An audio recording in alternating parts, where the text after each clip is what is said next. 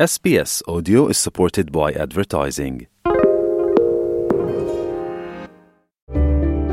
Need a few minutes to reset? Great Minds is a podcast from SBS that guides you through different meditation styles from around the world. Listen wherever you get your podcasts. Anda bersama SBS Bahasa Indonesia.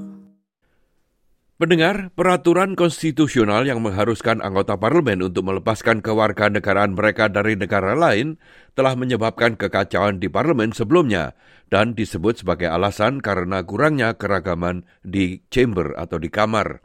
Sekarang, dua senator yang terkena dampak undang-undang tersebut telah berbagi cerita mereka dan apakah mereka percaya aturan itu harus dihapuskan atau tidak.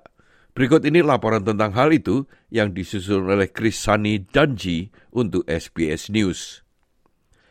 Wakil pemimpin Partai Hijau Mahin Faruqi lahir di Lahore, Pakistan, dan ia pindah ke Sydney bersama suaminya pada tahun 1992, bekerja dan mengajar di universitas sebagai insinyur sipil.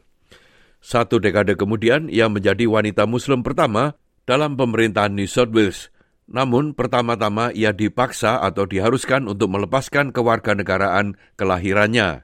Ia mengatakan kepada SBS bahwa itu adalah salah satu hal yang sangat sulit untuk dilakukannya. What I felt after I had filled out that form to renounce my citizenship of Pakistan was really incredibly different to what I thought I would feel. But as I was filling out that form, writing out the history of my family, you have to talk about your parents and your grandparents.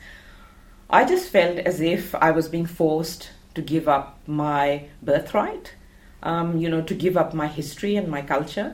Senator Faruqi percaya pasal 44 menghentikan orang-orang lain dari latar belakang migran untuk dapat mencalonkan diri sebagai anggota parlemen. Dan perkiraannya itu tidak sendirian. Pakar hukum konstitusi di Universitas New South Wales, Profesor George Williams menjelaskan sejarah dari aturan itu. This clause was drafted in the 1890s, and back then there was a strong anti-foreigner sentiment. They felt they didn't want people who are citizens of other countries sitting in the Australian Parliament. They raised the issue that those people might sell our defence secrets to other countries, and it was thought you would only be a citizen, in that case a British citizen, in order to be qualified to sit in the Australian Parliament. Hasil sensus terakhir, Biro Statistik menemukan lebih dari separuh warga Australia dilahirkan di luar negeri atau memiliki orang tua yang lahir di luar negeri yang menunjukkan ada banyak warga negara ganda di negara ini. Pada tahun 2017, beberapa anggota parlemen telah diusir dari kursi mereka, dipaksa untuk mengikuti pemilihan sela karena mereka belum melepaskan kewarganegaraan ganda mereka.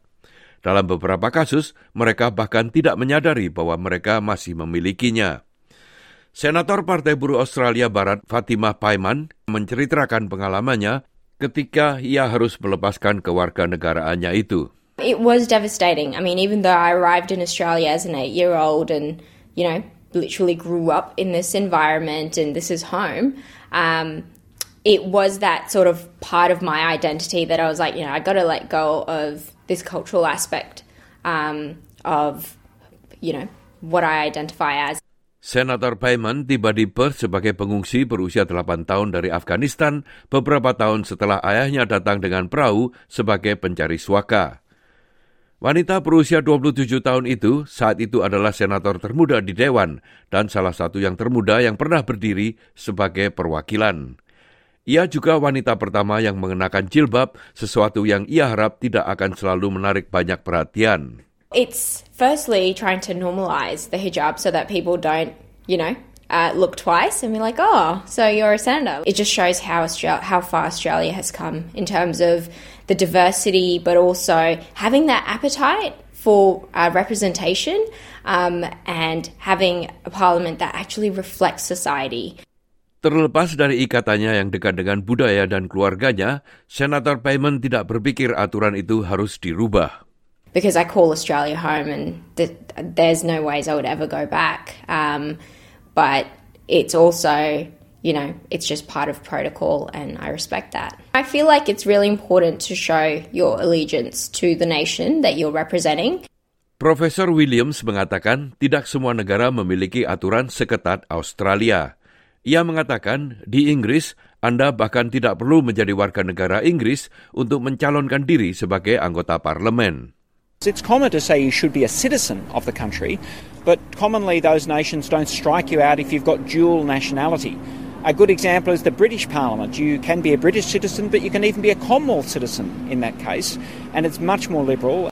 Menurutnya, diperlukan referendum untuk menghapus aturan dalam konstitusi itu.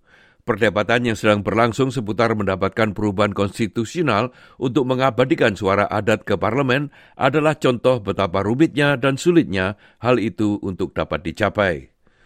Sejak federasi pada tahun 1901, hanya 8 dari 44 referendum yang diberikan kepada rakyat yang telah disahkan. Profesor Williams mengatakan diperlukan beberapa waktu sebelum ada motivasi untuk melakukan kampanye seperti itu. The only way to remove this clause is via a referendum of the Australian people, and that's expensive and difficult and something for which the government has no appetite. I think now isn't the right time to progress this. The Uluru Statement from the Heart and the Voice is rightly the first referendum proposal we'll vote on, but this should be looked at for the future. Sementara itu, untuk saat ini tergantung kepada kandidat yang mau berkorban untuk mewakili komunitas mereka. Anda dapat mendengarkan wawancara secara lengkap dengan Senator Fatimah Paiman dan Senator Marin Faruqi di siri podcast SBS Our House dengan menggunakan SBS News Radio App atau menggunakan sarana untuk menyimak podcast Anda lainnya. Carilah SBS Our House untuk mendengar lebih banyak. Rangkuman ini disusun oleh Krisani Danji untuk SBS News dan disampaikan oleh Riki Kusumo. Sukai, berbagi, komentar. Ikuti SBS program Bahasa Indonesia di Facebook.